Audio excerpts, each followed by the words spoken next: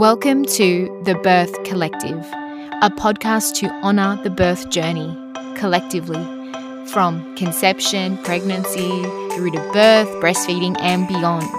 I'm your host, Tina Pullen, and in each episode I'll be joined by experts in the birth space as well as mums at different stages in their birth journey, sharing their knowledge and experiences.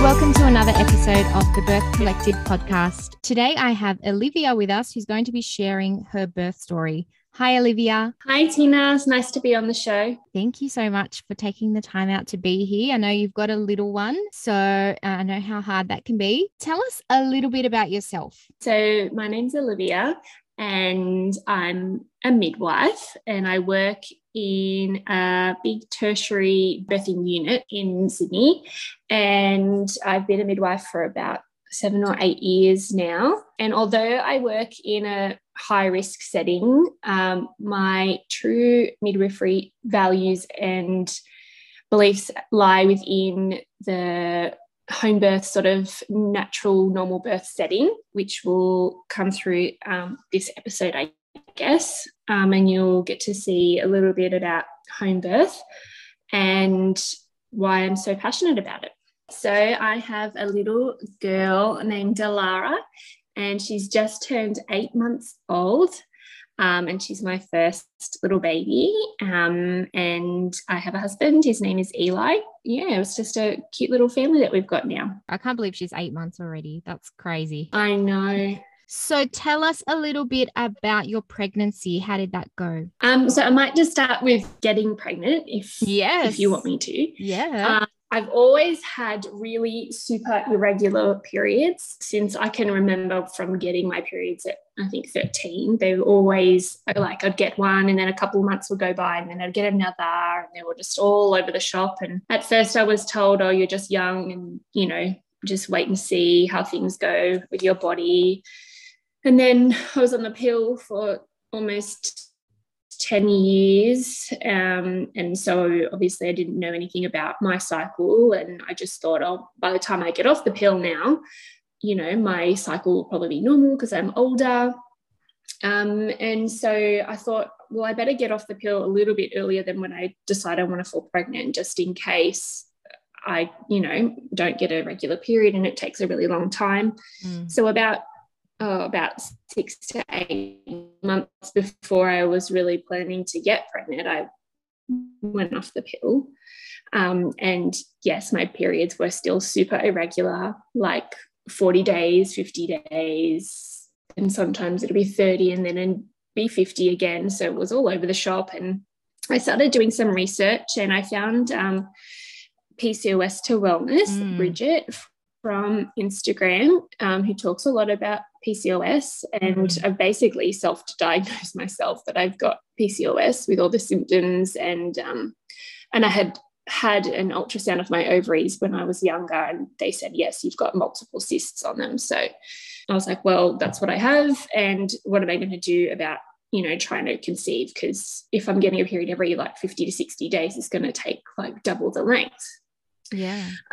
So I got into some research and things to do. So I started drinking her sisterhood tea, which was really good. And within a month or 2 months of drinking that, I started to get, my cycles were a little bit shorter, which was great. Wow. And I actually went on a really big lifestyle modification diet. So I basically ate a vegan diet minus sugar as well, just to see if that would, you know, just being a little bit healthier, if that would help my hormones. Yeah, they started to regulate a little bit, and within, I think, maybe 5 or 6 months, they were getting closer to the 30 days, but still not consistent. So what I did, because once you get on that baby track, you just want to get pregnant straight away. I don't know why. Like, even if you give yourself that, I want to be pregnant in a year, as soon as you start trying, you're like, nah, I want to be pregnant now. So I've got the maybe baby ovulation kit, because I couldn't really use the ovulation sticks because my cycles were too long and they only give you 10. So I had to buy like 4 packets just to get through one cycle. So I got this like saliva ovulation kit and it worked. And as soon as I got the okay from that month I was pregnant. Wow. I had kind of similar cycles as well before getting pregnant. Well, actually, no, I wasn't even thinking of getting pregnant, but then because I got diagnosed with PCOS, I went down that same road to try and figure out how to regulate my cycle. And I love that page. Really good one, PCOS to wellness, sharing, lifestyle changes, diet. I haven't tried the tea though. Looks good. Yeah. And I also drank her postpartum tea as well, which I really loved. That's awesome. So interesting. She's got a lot of interesting things on there for your hormones, like just simple things as well. And it's like we don't think about it till we want to get pregnant. I just wish there was more education for like teenagers talking about how important hormonal health is and your periods. Like it's not just a nuisance, or it's just, something you have to put up with. Yeah. A lot of young girls are ashamed that they have their period. And when I was on this journey, I was like so excited to get my period, and just a different way to look at it. You just think, oh my God, my body is working how it should work. Like we should be celebrating this and not, hiding it. Yeah, exactly. Have you got your period back since giving birth? No, I don't, which is great. Yeah, it is good. Well, it'll be interesting to see what your cycles are like post-birth, because I know a lot of people, well, it can change for for everyone, everybody's different, but I know a lot of people have their cycles regulate or get better after having babies, or sometimes they can be heavier. Hopefully they get better. Yeah. So as soon as I fell pregnant, I knew that I definitely wanted to have a home birth. So I started, after I had my 7-week scan, and to make sure everything was like, there was just one baby to be first of all. I started looking for a private midwife, and like I know a few of my friends that I work with, other midwives, have had home births as well, and it started to get around the time where home birth midwives were really taking on a lot of clients and getting really booked up really quickly.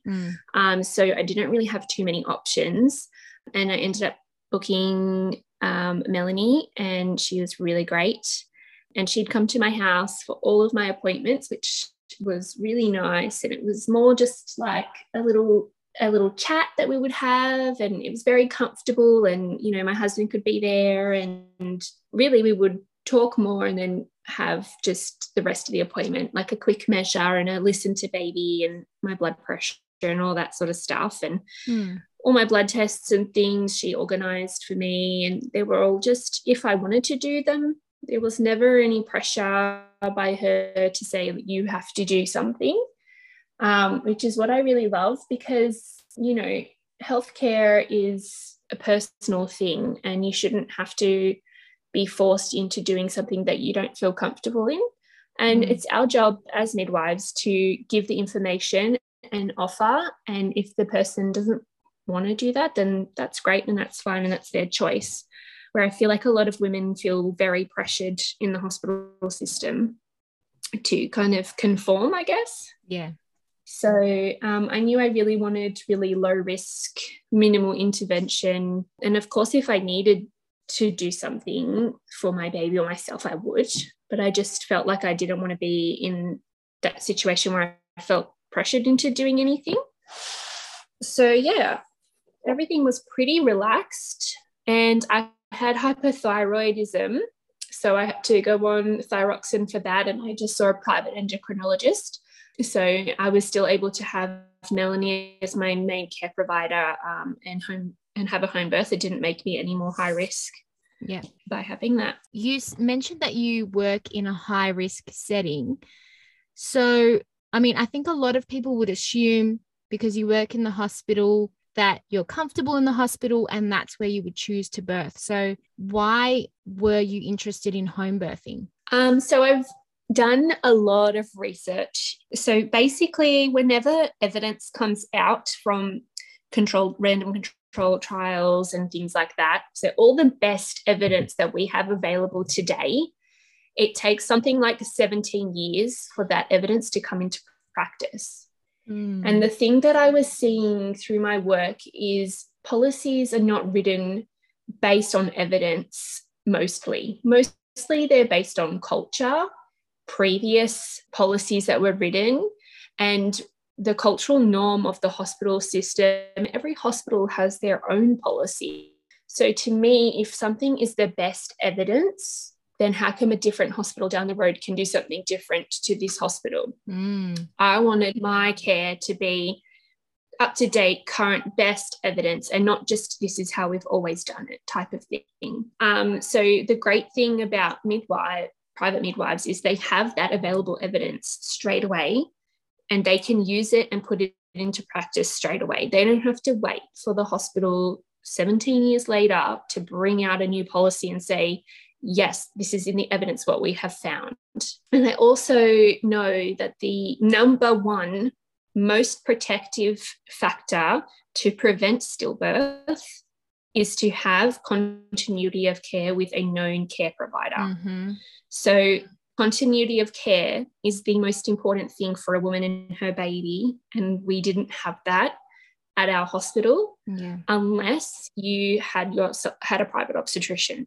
And I just am of the belief that if you're a healthy woman and with a healthy pregnancy and you're not sick, that you don't need to see an obstetrician. An obstetrician is there for when things are not going right and that you need their expertise.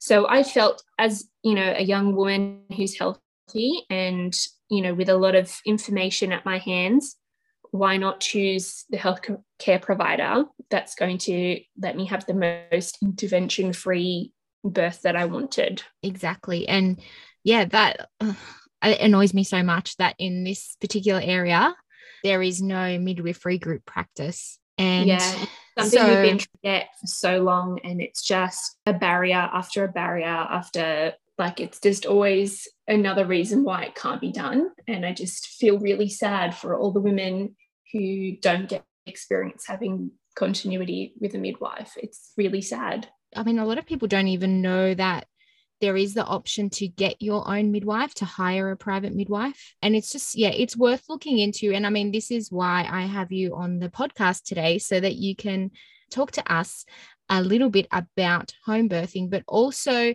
when things don't quite go to plan. Yeah.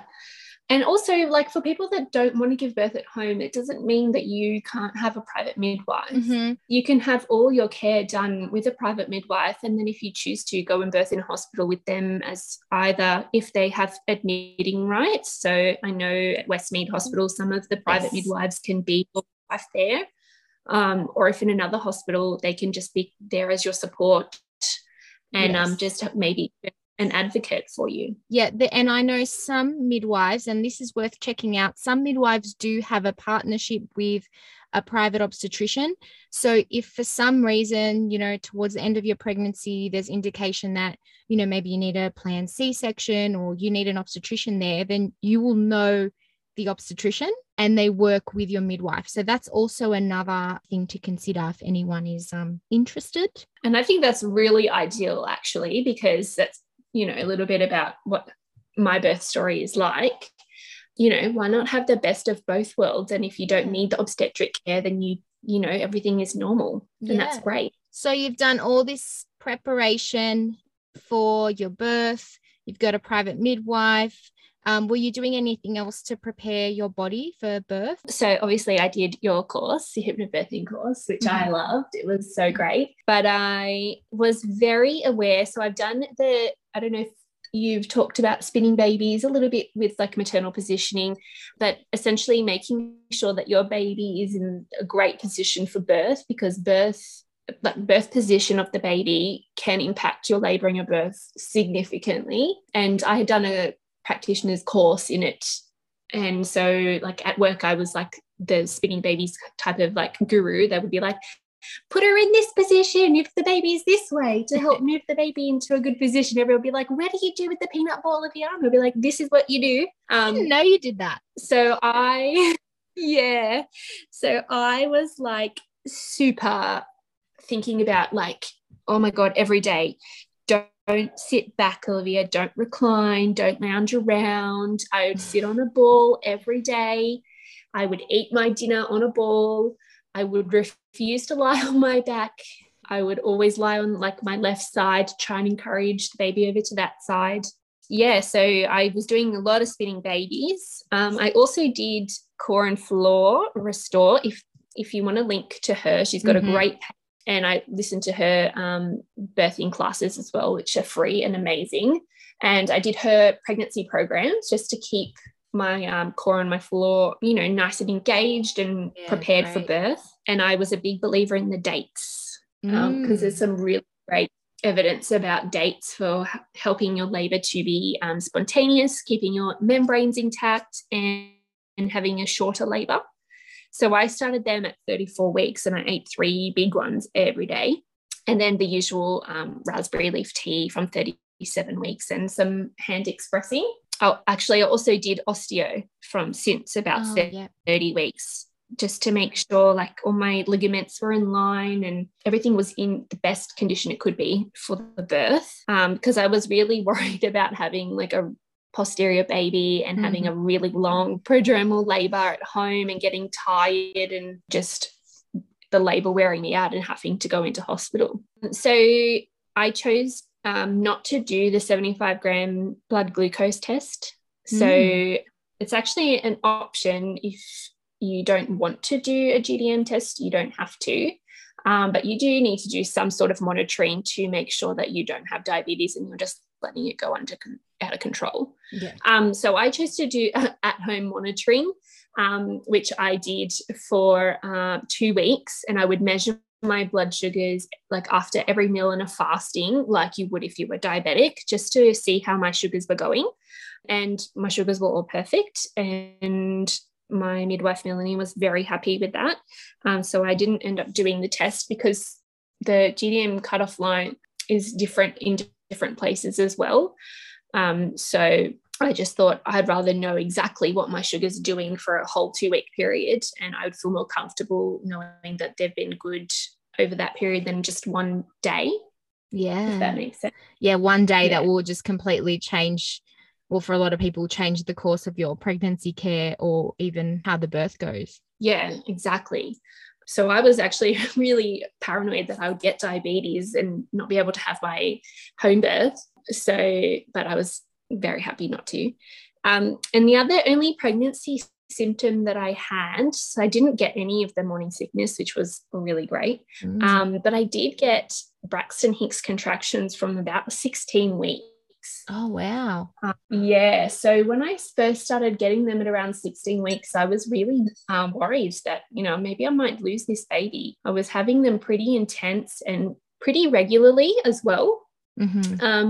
And my midwife said, you know, I got them really early as well in my pregnancy, but I think if you want to, you should go and have your cervix checked. So I went and had a cervical length done by ultrasound, and it was all normal. So I just had to kind of let go of that fear. And I had them through the whole pregnancy all the time, and nothing ever changed. I had another cervix length done at 30 weeks, and it was still normal.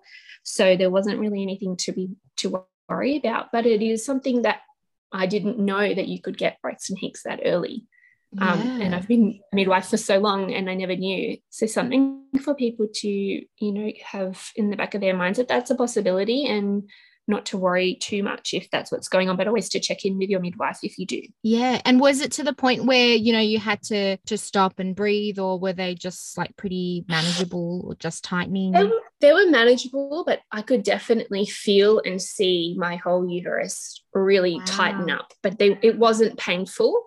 But I could see it and I could feel it. But it turned out for me, it was actually really normal. I love how different we all are, hey? Yeah. So you've done all this preparation, mind, body, you've done your research, made all these informed choices, and then you go into labor. What happens? So I went into labor at 38 and 3, which was kind of, I mean, it's full term, but it was a bit earlier than, most first pregnancies, because everybody's always like to you, you won't go early. Everyone thinks that they will, but it'll be 41 weeks. And I was like, oh, I really hope you don't go over because, too over, because I don't want to be induced. That's like the last thing I would want. And the other thing I was really worried about is if my waters broke and I didn't go into labor, would I have to be induced? So they were like the two things I was worried about. So I would tell my belly every day, don't break your waters and go into labor after 38 weeks, but before 42 weeks. I know it sounds crazy, but I would say that to my tummy every day. And sure enough, at 38 and 3, I woke up that morning and I was having just some random, I thought they were just Braxton Hicks contractions.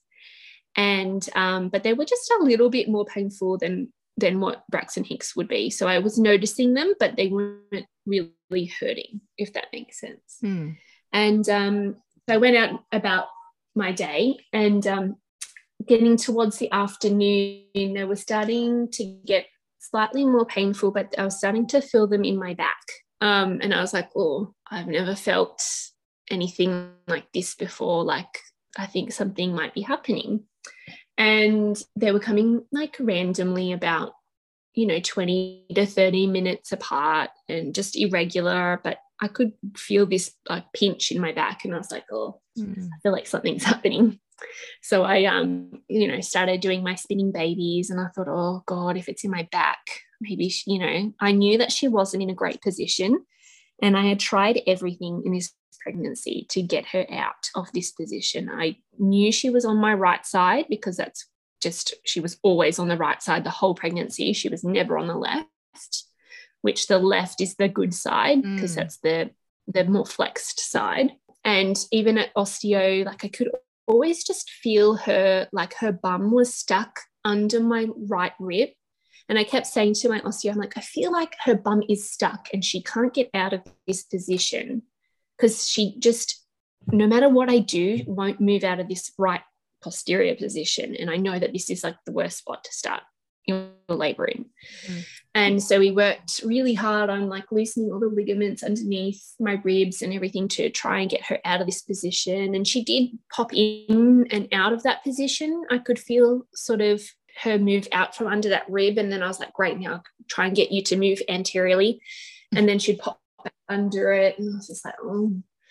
And actually, funnily, I had, when I went and had that cervical length done at 30 weeks, the obstetrician that did the scan for me did some 3Ds for me at work. And while she was trying to get the 3D pictures, I could see my baby sort of throwing her head back into my pelvis. It was like she was diving backwards into my pelvis. And I'm like, oh no, don't you go down the pelvis that way. You need to turn yourself around. So even from 30 weeks, I could see her. She was in the wrong position and very low down from early on. I remember Melanie telling me at 27 weeks, oh, your baby's already, getting low down there. And I was like, oh gosh, try to back her up a little bit and spin her around if I could. So I tried everything in this pregnancy, osteo, spinning babies, you name it, to get this baby to move off my back. But sure enough, I went into labor and I could feel the back pain and I could feel her position, and I just knew she was still on my back. So I whipped out the spinning babies again and tried, last ditch effort to try and move her. And so I came home because I was out with my sister, and I came home and I said to my husband, I said, I think something is happening and, we might have a baby in the next day or so. Or this stage I was thinking, back labor, it's probably going to be prodromal labor, maybe in a couple of days. But I was like, but just forget about it for now. And this was probably 4:00 in the afternoon. So we had dinner. And then at the dinner table, I could feel the contractions starting to get a little bit stronger. So I was grabbing his knee under the table, oh, I think something might happen soon. But they were still kind of irregular, nothing crazy. And then probably by about 6:30, I said, I think I might just get in the shower because I feel like things are, my back is really starting to hurt. I think I'm going to get into the shower. One of the things that I really wanted to do in this labor was not midwife myself. I really just wanted to let the labor happen, not intervene, turn my brain off, because, that's the thing that stops you, right? Your thinking brain, and not try and control everything. But, being a midwife and being curious, I was like, oh, you know what? I think I'll just examine myself. I would like to see what my cervix is doing, because if it's, long and closed, then I'll just try and, relax and go to bed. But let's just see, because I'm curious. I examined myself in the shower, and I was already 3 to 4 centimeters, and my cervix was really thin. Wow. So, yeah, and it had only been like a couple of hours of irregular contractions, and sometimes it takes a first-time mum days to get to that. And I was like, oh, okay, maybe this is happening, and it's happening now. And my birth space wasn't ready yet either. The birth pool, because I was only 38 weeks, Melanie hadn't left the birth pool yet. She's like, I'll bring it at next appointment. So I was like, oh, I think, just call her and let her know this is what's happening. I'm okay, but things are starting to kick off, and like the birth pool's not here. And so I got out of the shower because, of course, the hot water system stopped working and we had no hot water. No. Yeah. And when my husband got off the phone with her, I started bawling my eyes out because the water went cold, and I was like freaking out because I was like, we don't have a birth pool, the water is cold, why is everything happening so fast? I just had a little mini freak out, and then I calmed down. Just one of those hormonal freakouts. And then so I got out and just started preparing my birth space because it wasn't really ready yet. So I had just to put all my little twinkle lights out and all of that, and put my AirPods in with my hypnobirthing tracks. I put my diffuser on with the clary sage, and the birth space was coming together. All I needed was the bath, and things were getting really nice. And I knew I wanted to have my sister with me for the birth because I was there for both her births. I also called one of my friends who used to work with me but now works in MGP, so group practice, and she also really loves home birth. And I was like, oh, she'll really love to be at a home birth. I'm going to tell her to come over. So I got them 2 over, and we were all just sort of sitting around and laughing. I was sitting on the birthing ball, and it was really quite a beautiful early labour setting. Instead of, that typical, oh my God, I'm in labour, let's get to the hospital, run around type thing. It was just really calm and relaxing, and, we were having some snacks, and my friend Angela came over and did some more spin babies with me, and it was just really relaxed and beautiful, just exactly how I wanted it to be. And then I also hired a photographer who did some amazing photos for us, and she came shortly after I put my TENS machine on, and that was great. So for the back pain, because I was still getting all the contractions at the back, I couldn't really feel anything at the front, so I put the TENS machine on, and that really helped. After a while, the contractions in my back were starting to get pretty intense, and I thought, look, the birth pool is not here. Call the midwives back and tell them I think it's time to come over and bring the pool, because we're going to need time to blow it up and fill it. We're going to have to boil all the pots and the kettles in the house and fill up the bathtub, which we did have to do. And we filled up the bathtub. So I got into our bathtub, and as soon as I got into the bathtub, things just hit like another level. Things got really intense. The contractions started coming every, about 3 and 10 minutes, and really strong in my back. And I started to become really quite vocal. And my midwife, Melanie, arrived around 11:15 at that stage. I really just needed counter pressure on my back as hard as anybody could push on my back. That's just the only thing I felt I needed in my back. Really felt like nothing was helping. I needed someone to help my back. Couldn't feel anything at the front, so I wouldn't know what a front labor felt like. And so when she came, she just, crept in quietly. The lights were still off. It was just the music and the diffuser going, and everybody was pretty silent. It was really nice. And it's just so different to being in a hospital. Like, even if you're a midwife that's really calm, like has a really calm energy and keeps everything dark and how we're supposed to birth, we're not supposed to birth with bright lights on and people coming in and interrupting us and taking us out of that, mammal brain. 100%. And like, even if you have the nicest midwife and you've set up the room, it's still a hospital, and a lot of women or a lot of people have subconscious negative associations with hospitals. Yeah, and just hearing the woman next door to you and thinking, oh my God, I'm on the clock at the moment. When's the doctor going to come in and say, this is taking too long? What are they going to want to do next? Yeah. So just felt so, besides the back pain, I felt so comfortable and so relaxed in my own environment with, this is exactly what I wanted. I just wanted to birth my baby, and I didn't want any of that noise, if that makes sense. Yeah, totally. And so she came in and, she just knelt down beside me next to the bath and said, hi, I'm here, and how are you going? And she said, would you like me to listen to your baby? And I said, yeah, of course, have a listen. It's none of this, you have to lie on your back now so I can do this X, Y, and Z. You know what I mean? It was, everything is a choice. Do you want me to listen to your baby? Which I just feel like it's just, that's how it should be, right? Yeah. I don't know. And everything was fine with the baby. I didn't know if it was a boy or girl at this stage. I had the strongest inclination that I was having a boy. The whole pregnancy, I was convinced, like utterly convinced. From the second I found out I was pregnant, I was like, it's a boy for sure, 100%. So that was a good surprise. Yeah.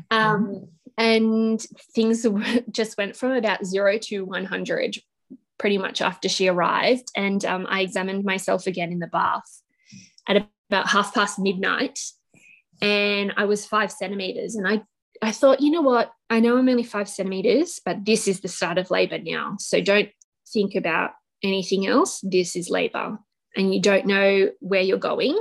So that's the thing with vaginal examinations. You never know. Like, 1 second you could be 5 centimeters and the next second you could be fully dilated. Or, it might be 6 hours and you're still 5 centimeters. So vaginal exams, although I did them, they don't tell you really anything, which is what a lot of people don't understand about them, I guess. It's more just knowing. But really, is it going to change anything? Probably not. I'm sure you've seen in practice as well how that can even just shift the mum's mindset. She's thinking she's progressing. It's been quite a long time. And then she's told, you're only X amount of centimeters. And that can just be so deflating. Yeah, for sure. And I knew that myself, but I also knew that, this is the start of labor now. Things can escalate, and, you can dilate so much faster than, what they say, that textbook, a centimeter an hour. It's not really, and it's so subjective. Someone might examine you and say, oh, you're 5 centimeters, and somebody else might examine you and say, no, you're 6 or 7. So, what does it really mean? It doesn't really mean anything. Yeah. So just something for women to consider, actually. Do they really want to have them? And it's always an option to say no. Yeah, exactly. So at that point I was like, okay, 5 centimeters, I'm at the active stage of labor. Here I am midwifing myself. Let's go, let's do this. And I said to them, okay, give me sterile water injections because I need something to help me with my back. Oh yeah, I want to hear about this. I have, I'm a really big advocate for them at work because I have seen them work so well on some women, like from a pain score of 10 to a pain score of 1 or 2 in their back after 10 minutes. And I was like, okay, great. You know what? I've got this really bad back pain. If I just have these injections in a couple of minutes, I'm not going to feel this back pain anymore. It'll be fine. like I've seen it work so many times so well. And even though it hurts, I've seen women ask for it again and again because it works so well.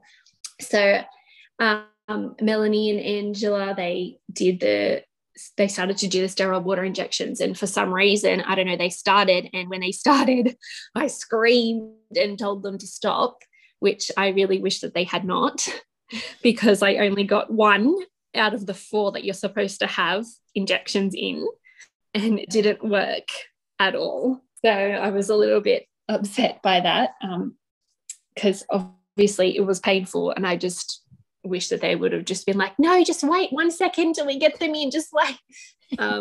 But yeah, they stopped, and yeah, so I only got the 1 in, and it didn't do anything, which I feel like maybe could have been a bit of a turning point for me. If that have worked, you know, things might have gone a little bit differently.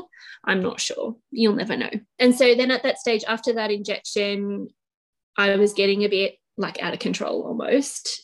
I couldn't use any of my breathing. I couldn't use anything that I'd learned in hypnobirthing. The only thing that I found that gave me any relief was literally to scream and for someone to push really hard on my back. So we decided to get out of the bath because it just felt like things were not working, and just to try some different positions out on the lounge. And the birth pool was up and ready by then. So we got out of the main bathroom, went to the lounge room, and we tried to do some more spinning babies, but I just felt really out of control, which was really surprising because I've seen women in labour hundreds and hundreds of times, and I've never seen anyone behave the way that I could see myself behaving and how I felt. And I just felt like something was wrong because I've never seen this before. I've never seen somebody, you know, scream because their back is hurting so much. Maybe because we're in a hospital setting, when people get to that stage, they're like, give me an epidural, and they get an epidural, and then they don't get to that point, if that makes sense. Yeah. But yeah, like everything I learnt from hypnobirthing all just went out the window. I was just screaming the entire time, and it was like the last thing that I wanted. But it was literally the only way I could cope. Can I just say, before I even knew your story, I saw your photos, and in every single photo, a different person is doing counter pressure. And I was like, oh, posterior. Like you could just tell. It was the most excruciating back pain. I just never thought that it would be like that, you know.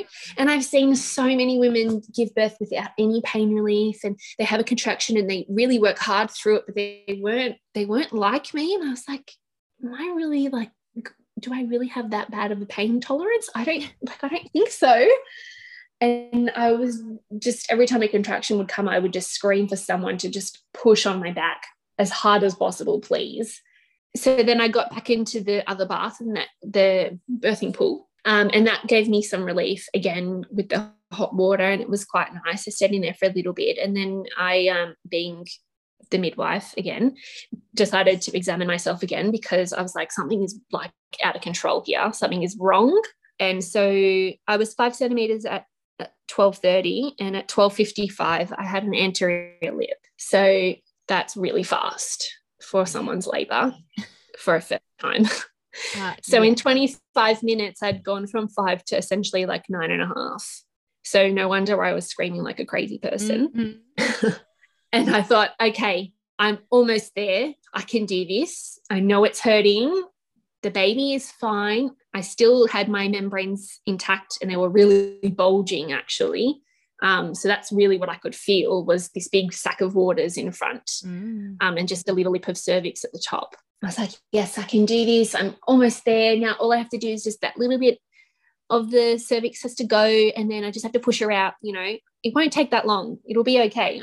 I can do this. I can handle this pain for a little bit longer. You know, if I was still 5 centimeters, I would have been like, nah, I need an epidural.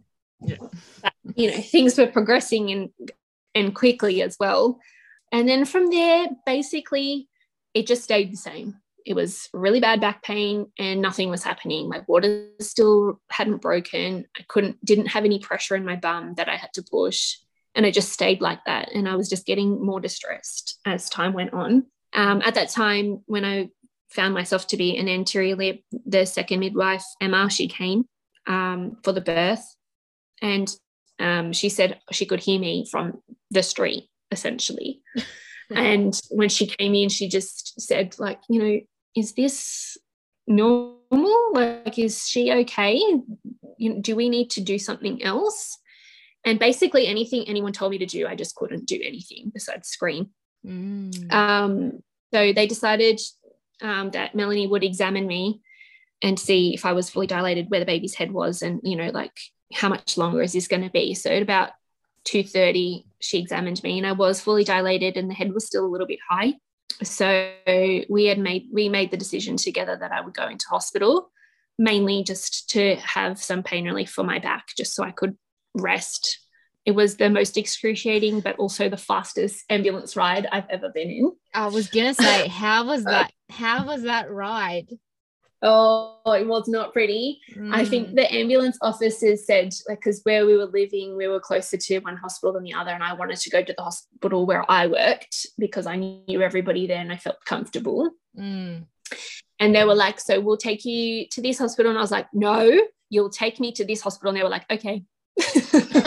They didn't even bother arguing with me because they were like, oh, this girl's not messing around. Yeah. So my midwife, Melanie, she came in the ambulance with me, and my husband and my sister and Ange followed in the car behind us. And, they just lied me on my side on the bed in the ambulance, and Melanie just put counter pressure on my back, and I screamed the 10-minute drive to the hospital. And then I screamed through the whole of the emergency department, and then we got into the lift to get up to the birthing unit, and I was like, okay, Olivia, you cannot scream your head off as you're going through the birthing unit because everybody you know is going to be there. You need to just chill it. Like, oh, so hey, I said to the ambulance people, I'm like, okay, I'm getting contraction now, but as soon as it's over, you have to get me in and into the room so that nobody can see me screaming. So I had my one last contraction in the elevator, and then we went in, and obviously everyone, you know, knew me there, and I had two of my work colleagues, and they were fabulous, and they came in, and so when we got there, they examined me, and they said, look, you know, the head is not too far back, it's probably at +1, so, you know, let's just break your waters and start pushing. And at this point, they gave me some gas. And I had told my midwife in the ambulance, I was like, can you call ahead, tell them to have the anaesthetist and have the obstetrician that's going to come in for me to be there when I'm there, ready and waiting. Yeah. So I didn't know, but the anaesthetist was there ready and waiting, but they were like, oh, the head's just there, let's just push the baby out, don't worry about it. So I was just like, okay, whatever, I'll just start pushing. And so they broke my waters and the baby was fine, and I tried to start pushing, but I couldn't actually push her because the back pain was overtaking everything. Like, I don't know, it's just really strange because what they say is when you start pushing, it takes over the pain, kind of. Yes. Sometimes it feels better. Yes. But for me, I didn't feel any better. I couldn't push because I couldn't get this back pain to go away. So I was just screaming. I was like, no, I can't push. My back is hurting too much. Where's the doctor? So anyway, he came maybe about 10 minutes after I had gotten there. And so we decided that since she was low enough, let's just do a vacuum and just get her out, because I was just over it by then. And so he came in and we set up, and he put the vacuum cup on, and as soon as I pushed, the vacuum cup fell off. So we were like, okay, we'll try one more time, and put the vacuum cup back on. Second push just fell straight off. So I was like, okay, so she's probably stuck because she's not coming out with the vacuum. The obstetrician was like, I think you need to go to theatres and you need to have some proper anaesthetic, and then we can try a forceps there. And if that doesn't work, then, you know, the only other option is to have a cesarean. And obviously this is like the last thing that I wanted, you know, wanting a nice home birth with no intervention. Yeah. And at that point I was like, whatever, just do whatever you want. So they took me off to theatres, and they sat me up for the spiral. And when they were putting the anaesthetic on my back, it was really stinging. And I was like, well, what are you doing to my back? And I'm like, no, we just put an anesthetic on. I was like, it's really hurting. And which it normally shouldn't hurt. But I later realized it was hurting because my back, the skin had been rubbed off from how hard everybody had been rubbing on my back for me. Oh, yeah. Wow. Yeah. So I didn't even feel I was like literally having my skin rubbed off. That's how, intense that feeling was. So yeah, they put the spinal in and I laid down and I thought, oh my God, I'm a human being again. I just instantly was like the best feeling I've ever had when that back pain went away. Yeah. It was amazing. And, usually I don't really like to talk about labor as painful, but I feel like that wasn't a normal labor pain. Yeah. It was a pathological pain that you shouldn't, like a normal progressing labor doesn't feel. Yeah, exactly. Yeah. So yeah, they put the spinal in and he had to use 2 different types of forceps to get her out. So the first set was to turn her from posterior, which she was deflexed OP, to anterior, and then the second set to birth her head. And I had an episiotomy with that as because forceps can be a little bit nasty on the pelvic floor. And out popped this little baby of 2.9 kilos. And one of the midwives said, it's a girl. And I was like, what? Are you sure? I was convinced it was a boy. And she was like, yeah, it's a girl. I was like, oh my God, really? And I was, just so shocked. Yeah. Such a nice surprise. Yeah. Wow. And this little thing, 2.9 kilos and causing all that grief, hey? Oh my God. See, you just positioning, it's everything. Oh, But I just feel like, I think you always say you learn something from every birth. Yeah. And I think what I had to learn from this birth is that you can't control everything. You can try as hard as you can. Like I tried to make her not posterior as hard as I could. And at the end of the day, the baby chose her position, didn't she? And I couldn't do anything about it. Yeah, exactly. But, I think then a lot of people say, oh, well, then what's the point of doing all these things if you can't control it? But, I mean, you can't really control anything in life, but wouldn't you rather say that, look, I did everything I possibly could. I can't look back on my pregnancy and my preparation with regrets because I literally did everything possible. And this is just the way that it turned out, rather than thinking, I could have done this or I could have done that. You know what I mean? 100%. Because if I hadn't done that prep work and the birth went the way it did, I feel like I would have, blamed myself the entire time for saying, thinking, you didn't do the prep work, you didn't do the work. This is what happened. Yeah. Whereas at least now I know, like, I did everything I could, and this is just the way that she was meant to be born. Because, potentially, who knows? Maybe it's just the way it is for a reason. And it, sort of turned out that, she did need to be born in a hospital because she had to go to NICU for a couple of days. Yeah. So maybe that's the way it is. So she came out fine. APGARs were 909. She was screaming and perfect and pink. And we did the delayed cord clamping. And she had skin to skin and came to recovery with me for breastfeeding. And it was all great. But, she had to go to NICU because she had ABO jaundice, which means when your blood groups are different, sometimes they can get a more severe form of jaundice. Oh, so wow. she spent the first night with me on a billy bed, which is like a little blue light blanket that they can put onto the baby. So she had to stay like mostly in her cot with this blue blanket on, but at least she was still with me. And then they tested her levels again the next morning and they hadn't gone down and they were getting worse. So they said, no, we need to take her up to NICU. And I was like, great. So I've now not had the birth that I wanted. Now my baby's being taken away, and I knew she had to go because she needed treatment.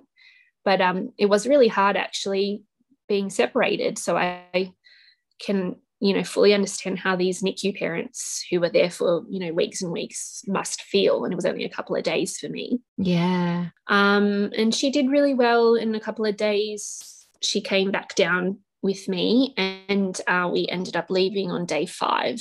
Wow. And what was your postpartum care like? When I gave birth, it was in May, end of May. There was no lockdown at that point. But the visiting in the hospital was still pretty strict. So Melanie was able to come and see me once in the hospital. Oh, wow. And then she came and saw me at home every week. And then the last appointment was at 6 weeks. The great thing about having a private midwife is that postnatal care. Like, if you gave birth in the hospital with like just normal hospital care, or even an obstetrician, they see you while you're in hospital and then see you later. I'll see you in 6 weeks. Yeah. Like, take care of the baby. Good luck. Yeah. Like, what the hell? This massive life event has just happened to you. You've got this little person, and bye. See you later. Hope for the best. And I can imagine, or I'm assuming here that, given that you had a bit of separation, she had jaundice and was in NICU, you probably needed that breastfeeding support, right? Yeah. And actually, breastfeeding was a lot harder than I thought it was going to be.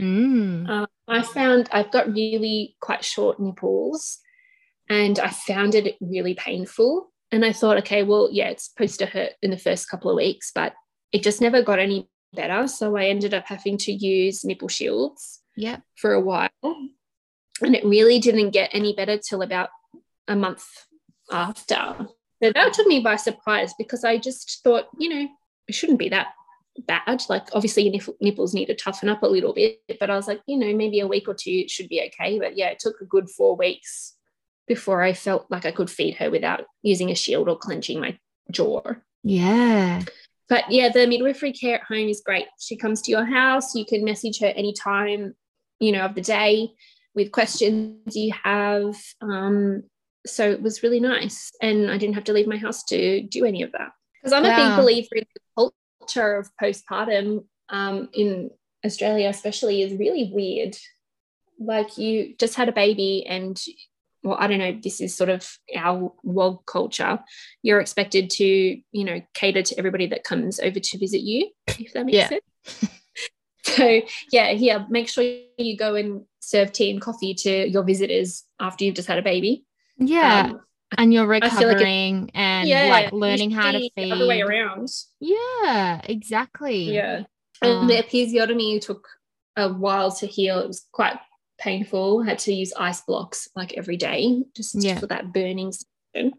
But I did go and see a pelvic floor physio, which was great. And she said, everything's gone really well. Like, you're recovering really well. She said, whoever was your obstetrician knows what they're doing. I was like, great.